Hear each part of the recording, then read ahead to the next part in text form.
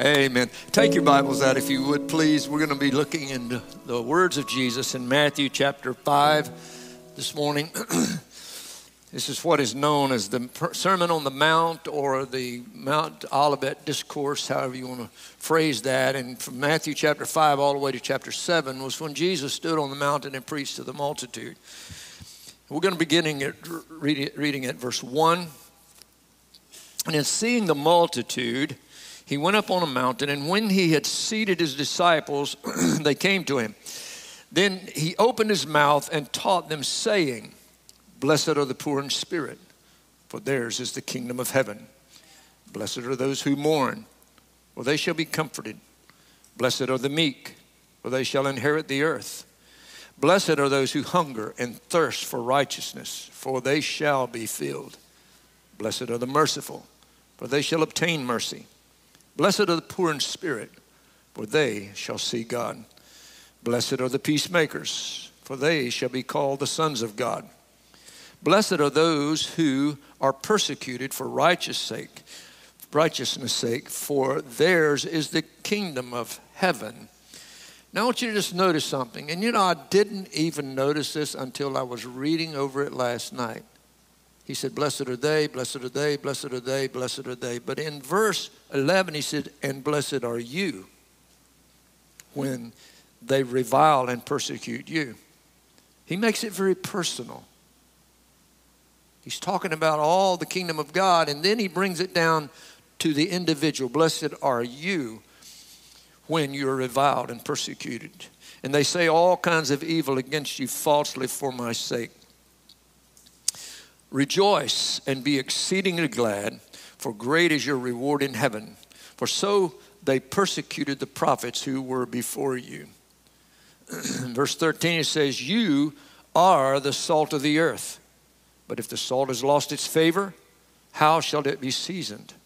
It is then good for nothing, but to be thrown out and trampled underfoot by men. You are the light of the world. A city that is set on a hill cannot be hidden. Nor do they light a lamp and put it under a bushel, but on a lampstand, and it gives light to all who are in the house. Let your light so shine before men that they may see your good works and glorify the Father in heaven. Father, we just thank you today, Lord, that in your grace and your mercy, Father, you have made it possible for every person who chooses to put their faith in you to be like Josiah described this morning, a new creation, and old things pass away. And behold, all things become new. And God, I pray that today every person under the sound of my voice, whether they've made that choice or not, God, that they will, Father, seek you, Lord, and that they will, Lord, realize that you have made us a light in this world, God, salt of the earth. And God, that we will walk in the things that you have designed and ordained for us now. I ask in Jesus' name, Lord, that you give us ears to hear, Lord. Help us to take your word today, God, and apply it to our life, Lord, to walk it out and act on it. In Jesus' name, amen. The world is a dark place. It really is. I mean, you don't have to look very far. You don't even have to turn on the news, if you even call it news anymore, to see that there's a lot of bad things going on in the world. It's a dark place. And if ever there's been a time for the children of God to let their light shine, that time is now. Because darkness is pervasive throughout the world. And you have to wonder, how did the world become so dark? Because after the disciples began to spread the gospel spread across the globe, and it continued to spread. But if you read the 7 churches of Asia in the book of Revelation, you go back to those places, and you can hardly find any hint of Christianity in those places. That's sad. How did that happen? How did evil become so pervasive in the world? How did it spread across the globe and gain so much ground? Now, I'm going to read something for you. You may have read this or heard it. For the benefit of those who haven't, this is a discussion between a college student and his professor. is supposedly true. It actually took place. The professor asked a young man, said, "You're a Christian, aren't you, son?" "Yes, sir." "So you believe in God?" "Absolutely, sir." "Well, is God good?" "Sure." "Is God all powerful?" "Yes, sir." My brother died with cancer. Even though he prayed to God to heal him, most of us would attempt to at least help someone who is ill, but God didn't. How then is God good? Huh? You can't answer, can you? Let's start again, young fellow. Is God good? Yes, sir. Well, is Satan good? No. Well, where does Satan come from? From God. Professor, that's right. Tell me, son, is there evil in the world? Yes, sir. Evil is everywhere, isn't it? And God did make everything, correct? Yes, sir. So he created evil. Student didn't answer. Professor, is there sickness, immorality, hatred, ugliness? All these terrible things exist in the world, don't they? Yes, sir. So who created them? The student didn't answer.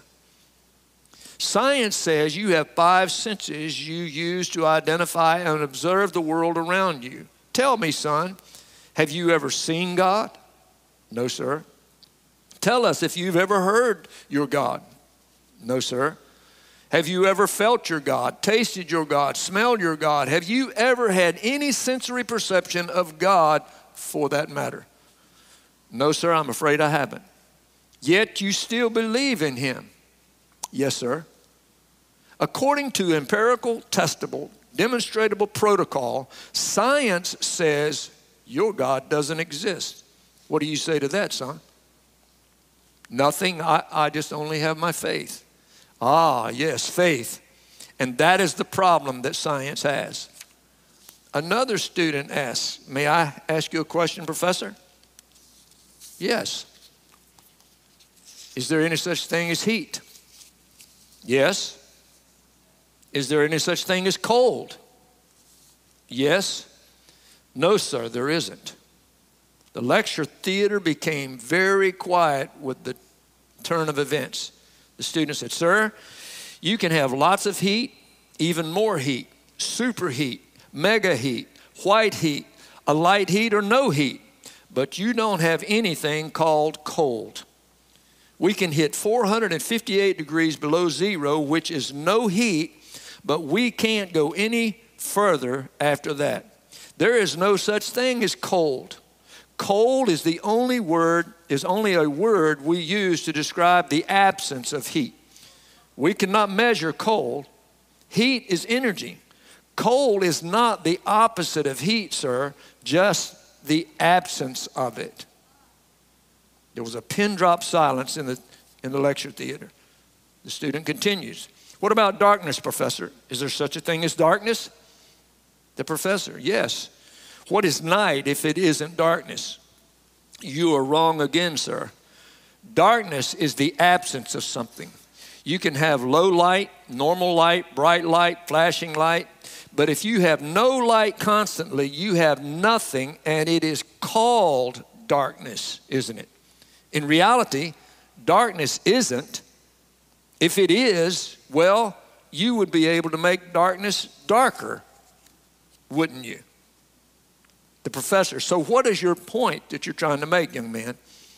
The student, "Sir, my point is your philosophical premise is flawed."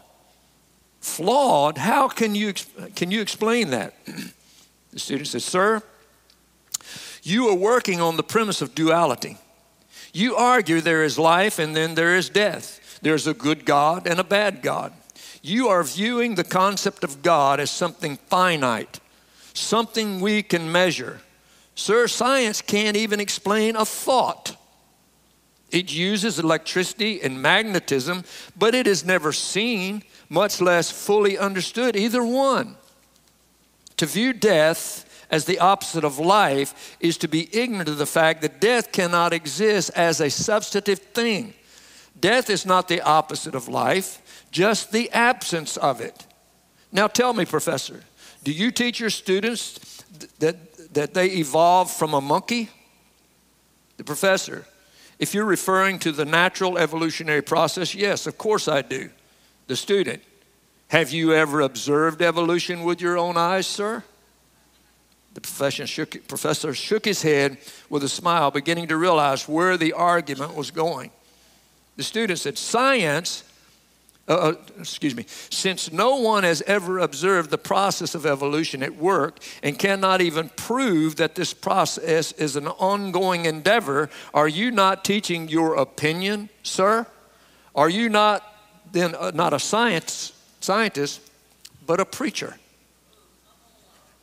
The classroom broke out in an uproar. The student said, is there anyone in the class ever seen the professor's brain? The classroom broke out in laughter. The student says, is there anyone here that has ever heard the professor's brain, felt it, touched it, smelled it? No one appears to have done so. So according to the established rule of empirical, stable demonstrational protocol, science says that you have no brain, sir. With all due respect, sir, how do we trust your lecture? The room was silent. The professor stared at the student, his face unfathomable. The professor says, well, I guess you'll just have to take it by faith, son. And he said, that is it exactly, sir. The link between man and God is faith, and it is all that keeps things alive and moving. Now, it has been said, and that argument was attributed to Albert Einstein, was the student. Critics have debunked that and said that it was not Albert Einstein, that he didn't believe in God and all that. Church, I could care less who said it. Marcel Ledbetter could have made that argument, for all I care. It's not a matter of who said it, missing the point. The fact is that it's true. Amen? It's true. Now, I don't read this to prove the existence of God this morning, but to highlight that the world has become a cold, dark, evil place. Not because cold has quenched the fire, not because darkness overtakes the light, and neither has evil triumphed over good. As the article points out, cold is the absence of heat, and darkness is the absence of light. And evil is the absence of God's goodness being shed abroad in the world. This world's a dark place. Anywhere you go, it hasn't always been that way. How did it become so dark? You take out the light. Where are you when the lights go out? What's the old saying? Where are you when the lights go out? You're in the dark. The goodness of God has diminished in the hearts of people. And as a result, mankind has given way to evil. And the fire of God has been allowed to go out, making way for coldness and indifference to enter in. So the light of God is dimmed, leaving only a dark world filled with foolish people stumbling around, trying to find their way to a meaningful life. And that is true. Last week I was referring to the movie, The Jesus Revolution. And in that movie, it's historically accurate about what happened. And I shared with you that Jeannie and I, and this church, as a matter of fact, is the result of that revolution. It's what turned my life around and got me back on track. And in that sermon last week, I made mention that Lonnie Frisbee told Chuck Smith, said, people are searching. He said, searching for what? He said, they're searching for God, man. In his hippie way, they're searching for God, man. But they're looking for the right thing in all the wrong places. And that's true. The people are wandering around searching for something, but they're wandering around in the dark. You can't find anything in the dark. The only way you're going to find something is when there's light. And you turn the light on. And that's true. That's good, yeah. It is the same lie that Satan has been peddling from the Garden of Eden. God gave us everything that we need. We don't need anything that Satan offers. He gave everything that Adam and Eve needed in the garden. One thing he told them not to do, and Satan said, look at the tree, isn't it good? In other words, this is not going to give you joy and happiness and peace and fulfillment, but this will. Why don't you try some drugs? Why don't you try some sex outside of God's covenant? It'll make you feel good. All the activities in the world or possessions, following the latest fad, enough sports, maybe that'll make me happy. People's hobbies. Listen, some of those things are not bad things, but if that's what you're pursuing to try to fulfill that void in there, it will never fill that void. If I can just get that promotion, if I could just get that guy, if I could just get that girl, that's gonna do it. If I could just get the recognition that I deserve, if I could be famous. But we've heard the stories over and over again. People that have became wealthy, people that have became famous, and they were suicidal, they were empty, and there was a void in their life because that doesn't fulfill you. That's right. It's the tree. See that it's good. And we partake of it thinking that it's going to give us the joy and the happiness, the fulfillment that we seek. And that cannot be found anywhere but in Christ Jesus alone. He said, I will give you joy that is beyond your understanding, peace that passes understanding. And it's true. So at the end of all those pursuits, there's still that void. Lonnie Frisbee told him, he said, oh, how did you come to this? Chuck Smith asked him. He said, I just finally came to the end of it all. And when I got to the end of it all, there was still that void inside that I couldn't feel. Man was created to be the dwelling place of the Holy Spirit. That's the purpose for which we were made. When God formed man out of the dust of the earth, the Bible says that he breathed into his nostrils the breath of life, and man became a living soul. Why? Because he breathed into him his spirit. Man, Adam had the Spirit of God in him, and he was an eternal being. And he told him, I'm placing you in the garden. Every tree of the garden you may freely eat, but if you eat from the knowledge of good and evil, you shall surely die. And when he ate of the tree, the spirit man inside of him died. And from Adam all the way up until Jesus, every person was born with a dead spirit. They had no life in them, although they had been created to be the dwelling place for the Spirit of God. And God made a way for you and I to once again be a spirit-filled being through Jesus Christ. That's why it's so significant, and you need to understand this. When Jesus had died on the cross, he'd gone to the tomb, he had ascended to the Father, he rose from the dead, he ascended to the Father, and he's back in the upper room with the disciples. Remember, the Bible says that they were in the room with the door shut, and he appeared in the room. The first thing he did, he said, after he said these things, he breathed on them and said, receive ye the Holy Spirit. That is so significant. And if we see that, he is doing the same thing he did in the Garden of Eden. For the second time in human history, man once again became the dwelling place for the Holy Spirit of God. And the Bible says, if Christ be in you, you are a living creature. You are a newborn. If any man be in Christ Jesus, he is a new creation. Why? Because the Spirit of God comes inside of you. You become what he designed you to be, the dwelling place for the Holy Spirit. Amen? I meet people that say, how are you doing? What do I say? Supernatural. How are you doing this morning? If you're filled with the Spirit of God, you are supernatural. You may not know it, but God knows it because he has breathed into you the breath of life and you became a living being once again. Your spirit now has come alive because your spirit and his spirit became one. There is a part of you that's perfect. It is perfect. It is flawless. Why? Not because of you, but because of Him dwelling in you. But there's also a part of you that is imperfect. We're a triune being. We have a body which is imperfect. We have a spirit which is born of His Spirit that is perfect. And Paul said that they are contrary one to each other. They are polar opposites. They're constantly battling.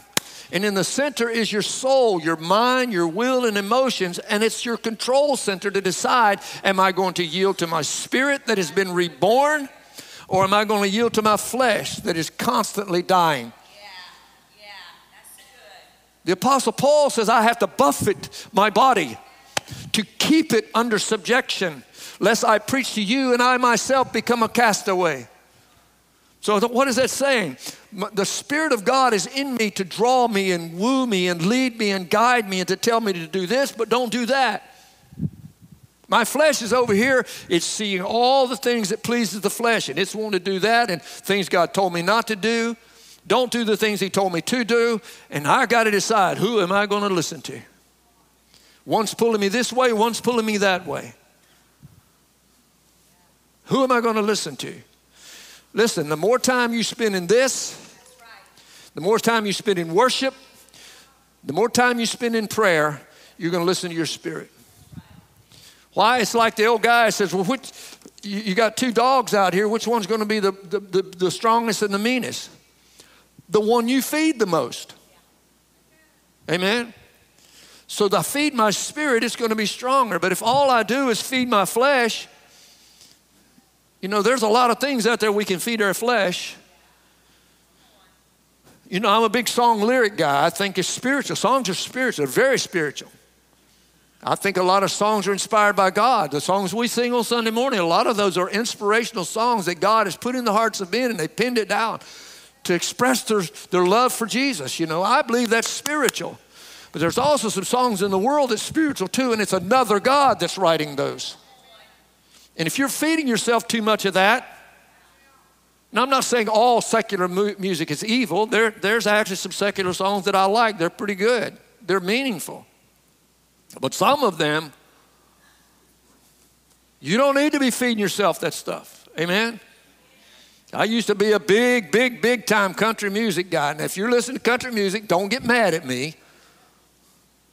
But I realized one day I'm listening to that and I didn't like my women on the trashy side. I didn't want somebody propping me up by a jukebox when I die. You know, so why am I going to feed my spirit that stuff? You understand? So I changed the channel. I magnify the Lord. I praise the Lord. I'm feeding my spirit so that when I'm in this battle, and it's a war. The Bible says we're at war.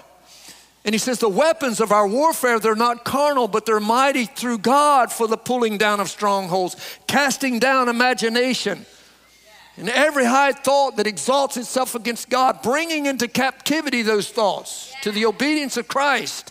How do I do that? Because I feed my spirit and I'm in that battle and I decide, who am I going to yield to? I'm going to yield to the Spirit because I fed my spirit. Amen? Well, that wasn't in my notes, but there you go. Anyway, the world's a dark place. It's a dark place. You say, well, Pastor, we know that, but what can I do about it? I'm glad you asked that question. Anybody ever felt that? It's like, I know it's dark, but what can I do? I'm one person. What can I do? Most of the great accomplishments in Scripture began with one person. Think about it. God always, sometimes He calls a people, but usually He calls a person, an individual. Noah, perfect in his generation. Abraham, He called him out of the Ur of the Chaldees. Joseph, Gideon, Isaiah, Jeremiah. All 12 of the disciples, He called them one by one. He called 70, or at least He had 70. He sent them out 2 by 2, 70. And then He had a teaching one day and they said, that's a hard saying. And 58 of His church members walked out. He only had a congregation of 70 people. 58 walked out. Now, according to pastoral rule, you're not doing a very good job if you lose 58 members in one swipe. What happened? They let their light go out. Because he's talking to them. You're the light of the world, he said.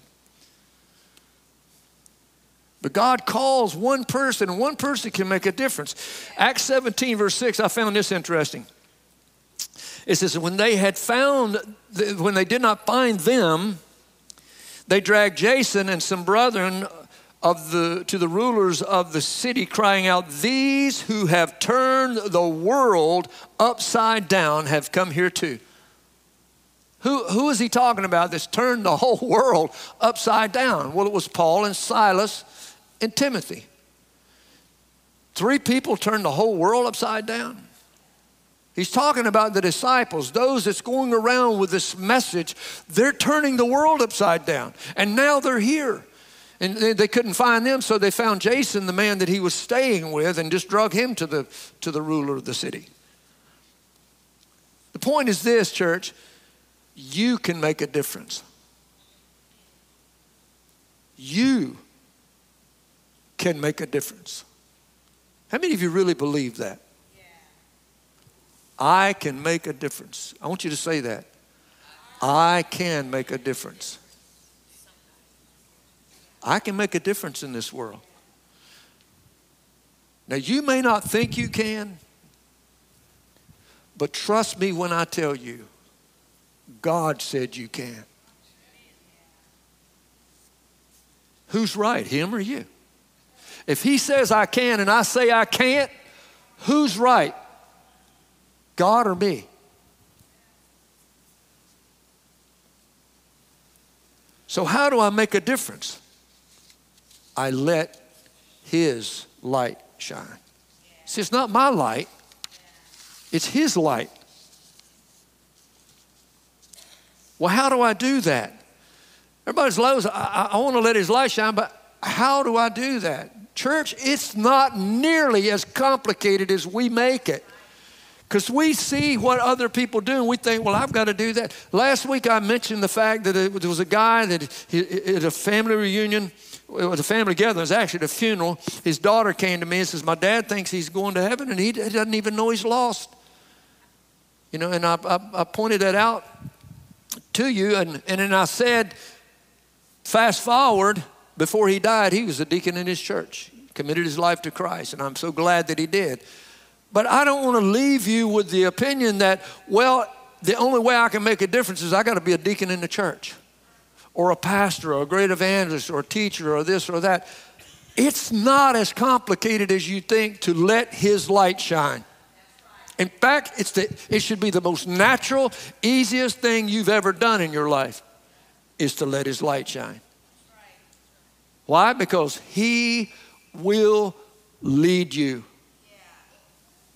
See, we're always trying to look at what, God, give me the end of the plan, the big plan.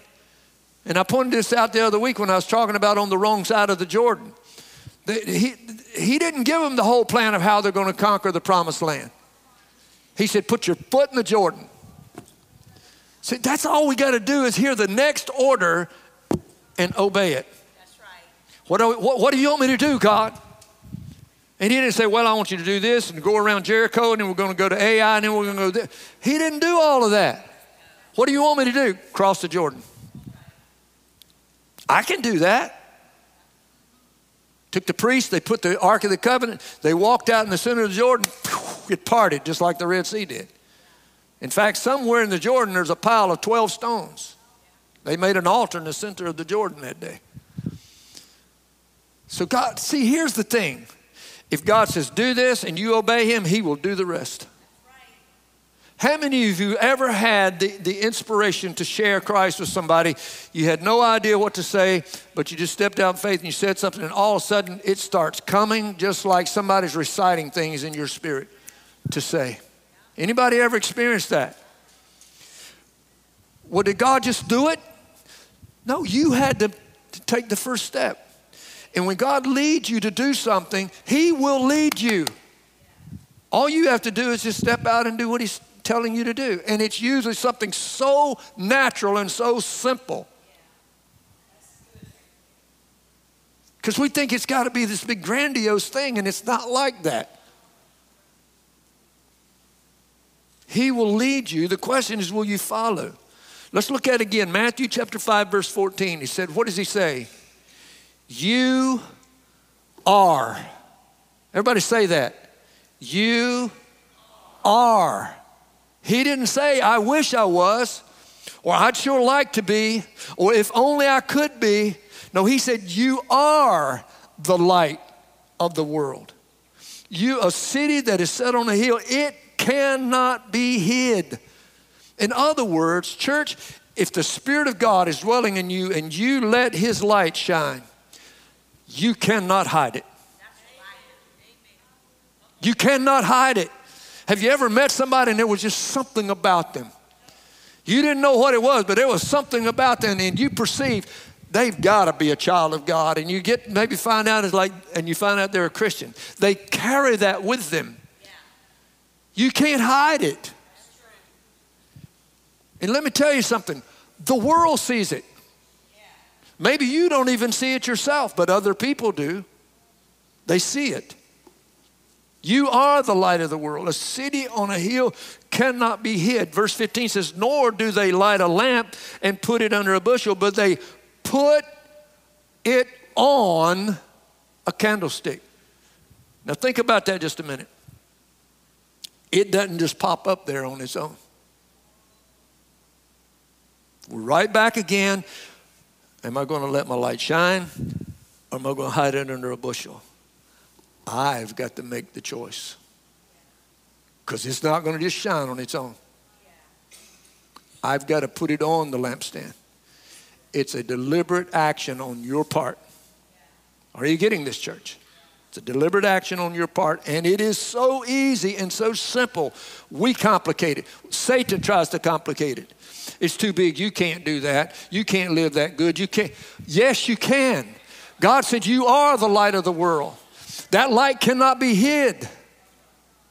If you'll just put it on the lampstand, it will light the world. Put it on the lampstand. He says, and it'll give light to the whole house.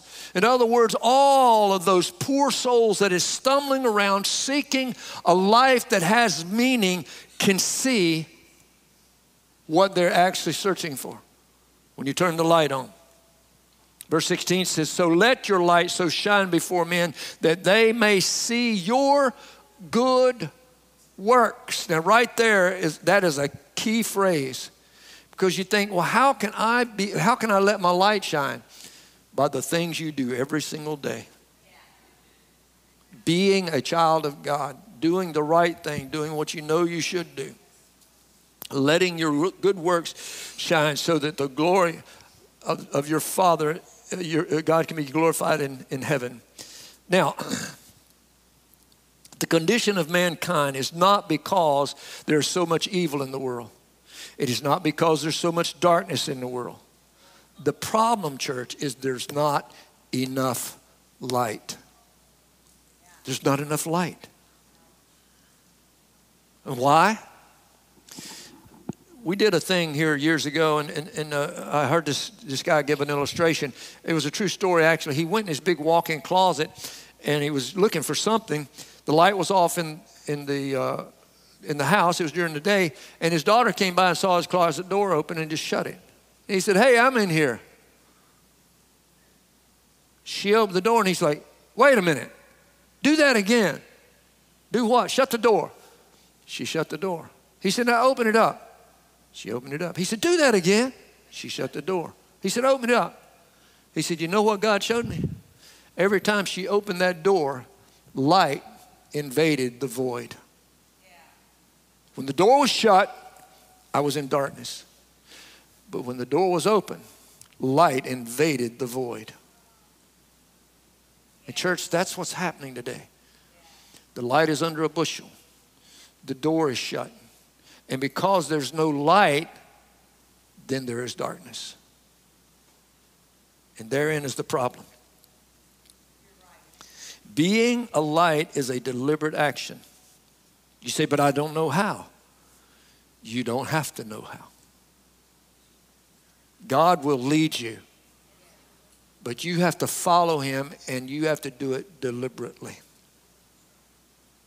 The whole reason for God raising up this church was to be a light in this community. Yes. Now listen, if it sounds like boasting, forgive me. I'm not trying to boast. I am stating something that I believe to be true. And just me being me, I maybe say things that I shouldn't say sometimes, but this morning when you guys were greeting and going out and coming in, I said, isn't it nice to be in a church where people actually like each other? I'm just being goofy myself, you know. But isn't that true? And that doesn't mean we've always had perfect harmony in CVAG. But this has been a church that and I'm not throwing stones at anybody else, all right? But this has been a church where we wanted the Spirit of God to have liberty. We welcome the Holy Spirit in our service every single time we come together. And I believe that it's a light in the community. It was a light that took a long time for some people to see because they didn't know who we were, what we were. They didn't know where we kept our rattlesnakes and all that when we first opened up, you know. Just for the record, I'm joking. No, I'm not kidding. Some people's like, do they have snakes down there? There's a lady came by my house. I'm building my shop when we first planted the church, and she's like, what's he building? I said, tell him it's a snake pit. It's where we keep all our rattlesnakes. But you know, but people didn't know who we were, what we were. It took a while for people to see, look, they're legit. Jesus Christ really is alive there. The people actually know him and they love him. One guy came and says, he left and he said, those people down there pray like they know God. Thank you. Said they pray like they actually know God. Now there are other lights in our community, but and I applaud them. I pray for them. I praise God for them. I pray that their light outshines our light. I do. I want the light of God. I don't care where it comes from. But we're responsible for this light. Yeah. Amen. You are responsible for this light. Yeah. Everybody do this. I'm responsible for this light. I am the light of the world. Not because I think I'm all that, but because God said so. Yeah. I am the light of the world. You are the light of the world. So let your light shine, he said. Yeah. Let it shine. Because there's people stumbling around in the dark trying to find a meaningful light. They're in the closet, the door's shut, and he's like, will somebody please just open the door so I can see? And they're looking for Jesus. Lonnie said they're looking for God, man, but they're looking for the right thing in all the wrong places. Why? It's dark. And why is it dark? There's no light. No light.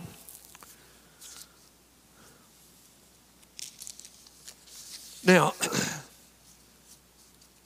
if my light shines, it is because I've decided to make a difference. How do I do that? I told you it's easy, it's natural. It's your testimony. You said, well, I'm not good at talking to people. I'm not talking about talking to people. I'm talking about your testimony. What is your testimony? Your testimony is not necessarily what you say. I mean, not that you going up and like, here, let me tell you about Jesus. Let me give you my testimony. I mean, that is a testimony, but that's not what I'm talking about. Your testimony is everything that you do. Your good works. That's your testimony. And we may never know what our testimony is doing to somebody else's life because you may not know it, but they are watching you. They're all, oh, you're a Christian. They're watching everything you do. When you're at work and things goes bad, do you blow your cool and cuss somebody out? They're watching you. All right, are you throwing tools across the floor? They're watching you. You know, when you're out with your wife, are you treating her with respect? When you're with your children, is it all about you and they're just do the best you can? I hope you make it. I made it, you'll make it too. Suck it up. They're watching you, right? Other people that's in need, that's their problem. Let them worry about it. They're watching you. Guy over here, listen, I know the panhandlers sat on the island there every time you pass by, wanting you to give them some money. You look, all they want is money for drugs. Now, I don't give out money to every one of them, but let me tell you something. Every once in a while, I'll roll the window down and I'll hand them $1. I don't care what you do with it. God told me if I turn my eyes from the poor, I shall cry out to God and not be heard. I don't know how the guy got there. I went by. I'm not bragging, but listen to me. I had some tithe money in my billfold I hadn't given anywhere one day. And I'm driving down the road, and here's a gray-haired older man in the island panhandling. And I'm like, God, I don't care how he got there. That is heartbreaking. That man, that age, out here begging for whatever he's begging for. And I'm getting ready to go to Missions Barbecue and have a nice meal. How many of you go to Missions Barbecue? If you get there at 12 o'clock, they sing the national anthem. You got to make it at 12, though. Everybody in the restaurant stands up, takes their hat off, and they sing a national anthem. Bam. My kind of place. I'm going in there to have a nice meal. I parked the truck. I went over there. I said, sir, can I talk to you a minute? Because I want to see what his deal is. I said, I'm getting ready to go in Missions Barbecue and have a meal. Would you like to come with me? He said, I would. He said, but I need to stay out here. I got to try to make as much as I can. He said, I know people think I just want alcohol and drugs. He said, I swear to you, I don't use any of that. He said, my wife, and he told me something was wrong with her. And he said, I work when I can. He said, I'm an electrician. And I said, really? He said, yeah. He said, actually, sometimes I work with a pastor. I said, is that right? I said, what's his name? And he gave me, I won't call his name. Well, he happened to be a pastor in our district, Dwayne. I said, where does he work? Well, most of the time in Shenandoah. I knew he's giving me legit because he works up in Shenandoah Valley most of the time. He said, but he doesn't have that much work that I can do, you know. And he said, I'm doing all I can do. And he said, and it's just not enough. So I pulled out, it was a pretty good piece of money. I said, well, here, maybe that'll help you out. I said, sir, I'm so sorry that you're out here having to do this. Come on, they're watching you. Are you hearing me, church? That's their problem. Let them worry about it. They're watching you. That's your testimony. Not just what you say. Everything that you do. 2 Corinthians chapter 3, verse 1, it says this. Do we begin again to commend ourselves? Or do we need to have some other epistles of commendation to you or letters of commendation from you? Verse 2 says, you are our epistles, written in our hearts, known and read by all men. Clearly, you are an epistle of Christ, ministered by us, written not in ink, but by the Spirit of the living God, not on tablets of stone, but on tablets of flesh, that is on your heart.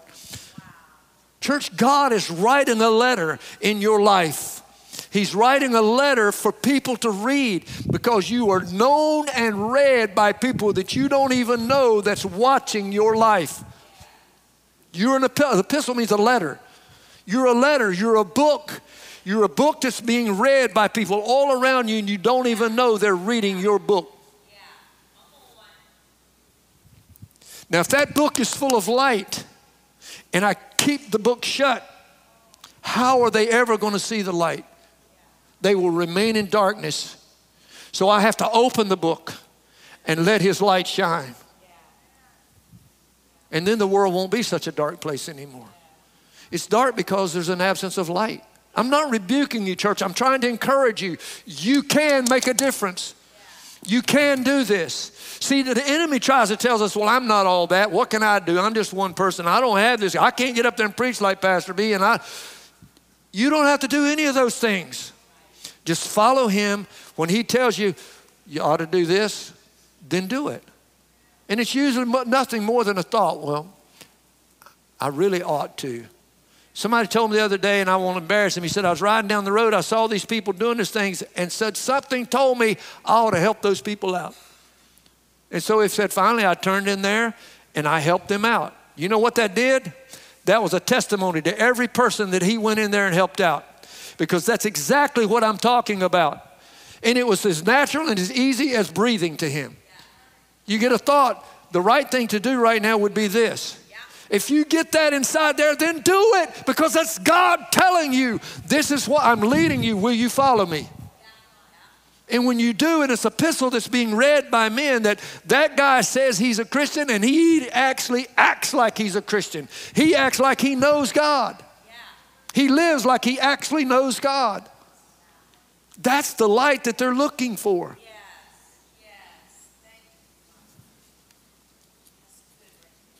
You are the light of the world. God will lead you if you just follow him. Amen? How many believe that? Will you say amen? He'll lead you if you just follow him. And it's as easy and as simple. Now, in closing, last week I think it was spontaneous, inspired by the Spirit. I started quoting some lyrics from one of Don Francisco's songs. I don't care how many buses you own, the size of your sanctuary. I don't care how steep your steeple is, or if it's sitting on a cemetery. I don't care if you've paved your parking lot, put pads up on your pews. What good is a picture-perfect stage if you're missing all the cues? Right? I don't care if your preacher's super powered.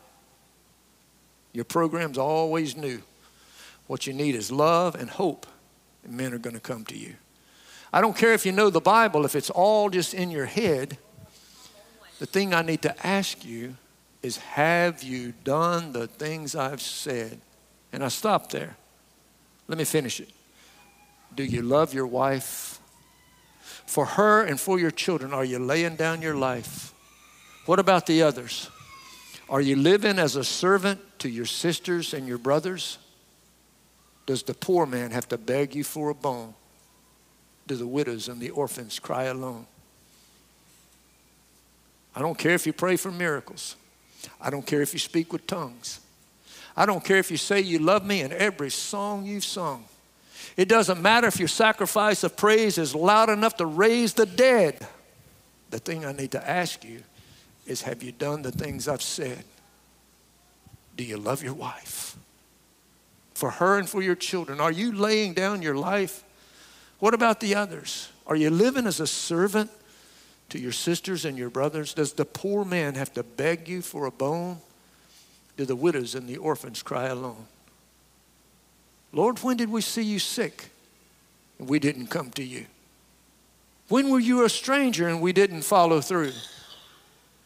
Every time you turned your head and pretended not to see, when you did it not to the least of these, you did it not to me. Do you love your wife? For her and for your children, are you laying down your life?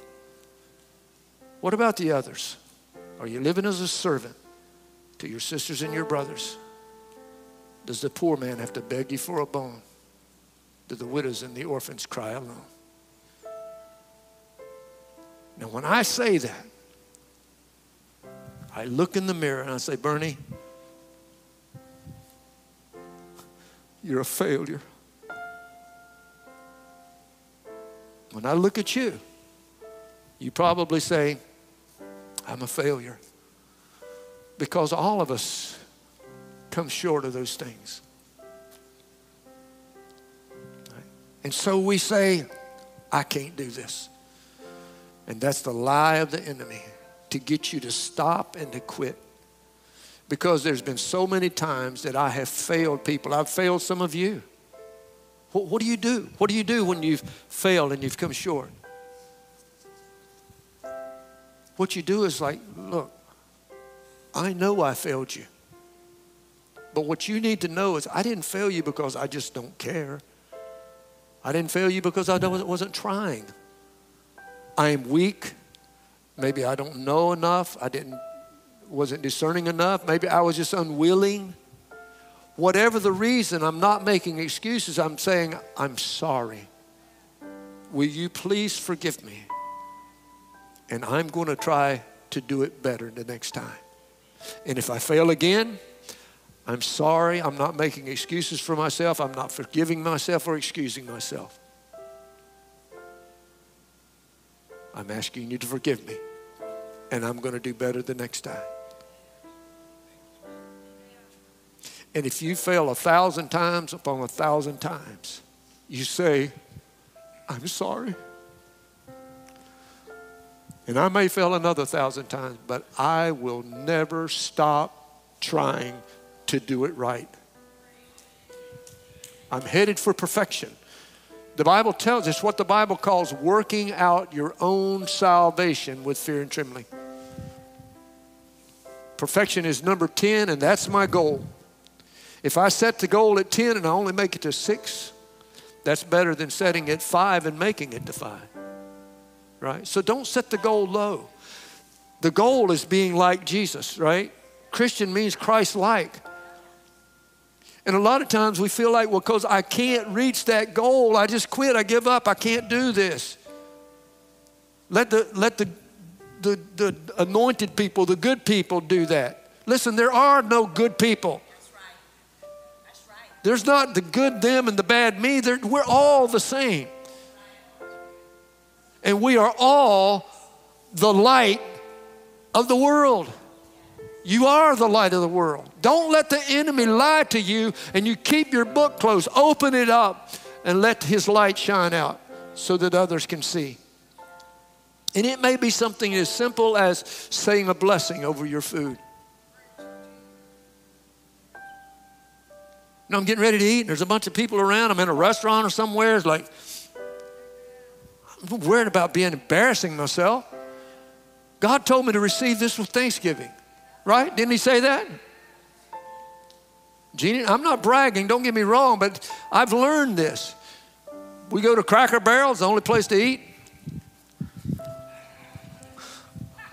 Wherever we are, I'm trying to be funny.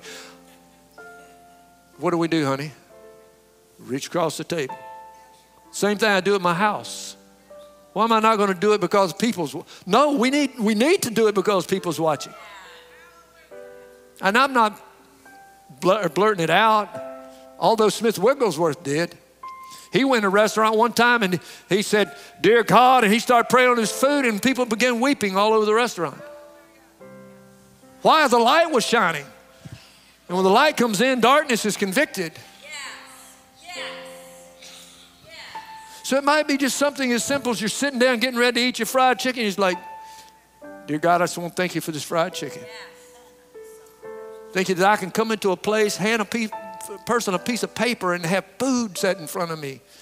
There's places around the world people are starving to death, but I can walk in here and hand a piece of paper to somebody and they set a full meal right in front of me. We're so blessed. Thank you, God. Thank you." And people see that and they're like, wow. What is that all about, you know? Why am I not thankful? And when God puts that thought in there, I ought to do, the right thing to do right now would be, then do it. Amen? Why don't you stand with me if you would? Our candidates for baptism, if you go ahead and get ready, we're going to be doing a baptismal service again this Sunday. So if you guys will bear with us, if I get my assistants up here, please.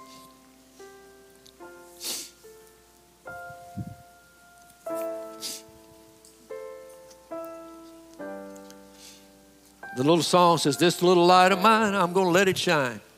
Can I correct that? Because it bugs me a little bit. First of all, it's not my light. This little light of his. Second of all, it's not little. It's huge. It lights the whole world. Amen? So this big light of his, I'm going to let it shine.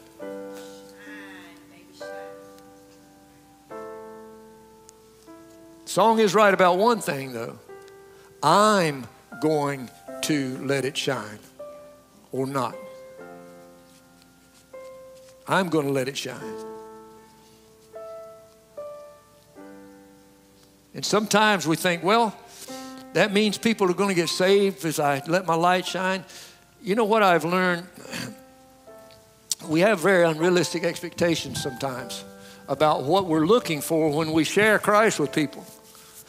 You know, I don't have an evangelistic anointing. When I witness to people, it's rare that it leads to a place where I lead them to Christ in prayer. I've had that happen several times, a number of times. But most of the time, I'm a teacher. That's my gifting. That's my anointing. And I can say something to somebody, and somebody with a gift of evangelism can come and say the exact same thing, and this person will respond to Christ and become a Christian. Because there's an anointing for that, right? But don't be discouraged if you don't carry that anointing or if it doesn't happen, because a lot of times you are not there to reap the harvest. You're there to sow the seed. The Bible tells you some sow, some water, but God gives the increase. I was on a job, we were getting ready to leave Bible college, and we didn't have enough money to make it to Connecticut. So I worked an outage at a chemical plant right there in Darlington, South Carolina, to get some overtime money to move on, you know. And for 3 days, they put this welder with me, all right? And we're coming to the end of the job, and I'm working with him, and I'm a student in Bible college, you understand, getting ready to finish my 4th year, right? So I'm all about getting people in Christ, you know. So I started witnessing to this young man about the end times, about the rapture and the tribulation and stuff. I'm scaring the bejeebies out of him on purpose. Well, on the 3rd day, he doesn't come in. Well, they had given him his pink slip, his layoff slip that morning because the job was ending. But he'd come and sought me out now. I only worked with him for 3 days, and he said, Bernie, I got my layoff. Said, I'll probably never see you again. Said, but I just wanted you to know before I left. I went home last night and called my grandmother and prayed with her to receive Christ because of what you said. Sowing the seed. So don't be discouraged if it doesn't, well, I don't see anything happening. It's happening. It's happening. When you sow a seed, you don't go out there and dig back and see, you just sow it and leave it alone, right? It's happening. There's a miracle taking place under that soil. And God is watering it. Somebody else is watering it, and then God's going to give it the increase. But you be faithful to do what God's called you to do, and let him be faithful to do what he does. You can do this, and it will make a difference. Amen?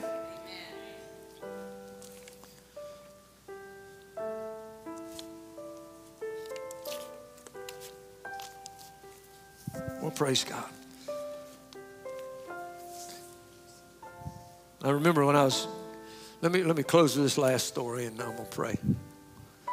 I was welding when I was going through Bible college. I worked at night shift. We were going 7 in the evening until 7 in the morning, 12-hour night shift welding all night long.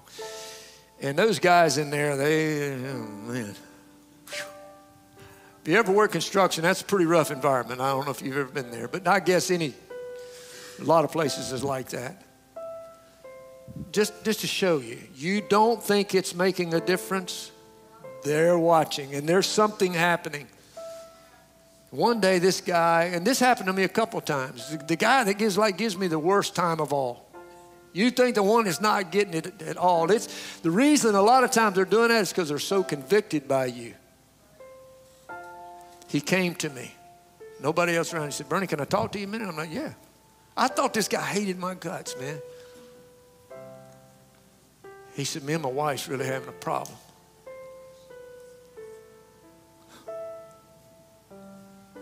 Would you pray for me and my wife? Because they see your light. And if they need to get a hold of God, they know where they can go to find him. Somebody that's got their light shining. It may convict them. They may not like it. They may push away from it. But when they get to a point where they really need to get a hold of God, they're going to come find you. I had one guy, man, me and Jeannie were dating. I was getting ready to get married, and they called me preacher and Moses and everything. You know, they dogged me, man, oh man. And the guy that was the worst of the worst, he came to me the last day I was getting ready to leave. And he's like, Bernie, he said, I know I gave you a hard time while you was here. He said, but I know what you're about. And he said, even though you don't realize it, he said, I do appreciate what you were trying to do. And I'm like, man, it makes a difference, guys. It really does. So if you would just bow your head this morning. If you're here this morning, you have never trusted Christ as your Savior. Listen, God wants to put a light in you. He wants His Spirit to come inside of you. You were created to be the dwelling place of God's Holy Spirit. Now, if you've never trusted Jesus, you don't realize this, but your spirit man is dead. But God, by the faith in His Word, wants to breathe life into your spirit. And if you will just say, God, I just want to surrender my life to you. It's just that simple. We don't have to make it really complicated. Jesus, I know I'm not a Christian, and I want to surrender my life to you. Will you forgive me and come into my life? Save my soul. God will save you today. So if there's any person in here, you're not a Christian, and you would like Jesus just to transform you today, I want to pray for you. Would you just lift your hand and say, Pastor, that's me. Would you pray for me, please? If you've wandered away from God, you're not right with God today. You just want to find your way back to God. Just say, I'm not going to embarrass you. I just want to pray for you. That's all. When you close. So would you pray for me, Pastor, when you close? I've drifted away from God. I'm not where I want to be. Maybe I was close to Him at one time, but I'm not now. And I'm trying to find my way back. Would you just pray for me? I see your hand. God bless you, sir. Anyone else? I will pray for you, sir. Anyone else?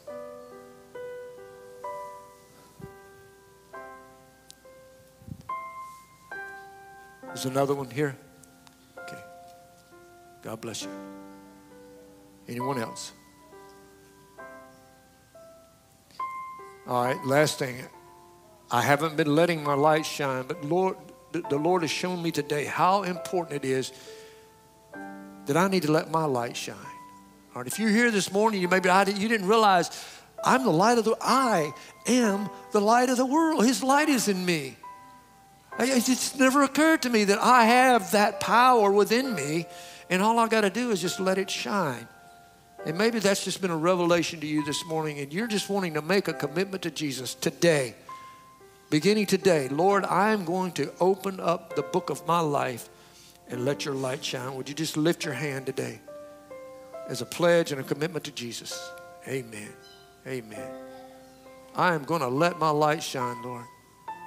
Amen. Let's close in prayer. Father, I pray for the anointing of your Holy Spirit, God, to just pour over this place, over this body right now, God. To anoint us, oh God, to do what you have ordained us to do. To be the light of the world. God, I pray that you will just give us the unction of the Holy Spirit to lead us with clarity. So that we know your voice, God. You said, my sheep know my voice, and another they will not follow. God, make our ears tuned into your voice to know when you're leading us and guiding us, God. And then, Father, I pray that you give us the boldness of the Spirit to step out in faith. And God, just as I expressed earlier, when we take that first step, Lord, then you just step in and you do the rest. So, God, I pray for each one of those that says, I'm going to be a light today. God, I pray for this young man and this young lady, these others that have raised their hand today and said, I am not where I once was with Christ. I've drifted away, but I want to find my way back to him. God, I pray that you just flood their spirit right now with your presence, Lord. Embrace them, God, like the Father that embraced his Son when he returned to him, Lord. Love on them, God. Fill us with your Spirit now, I pray. In Jesus' name, amen. Amen.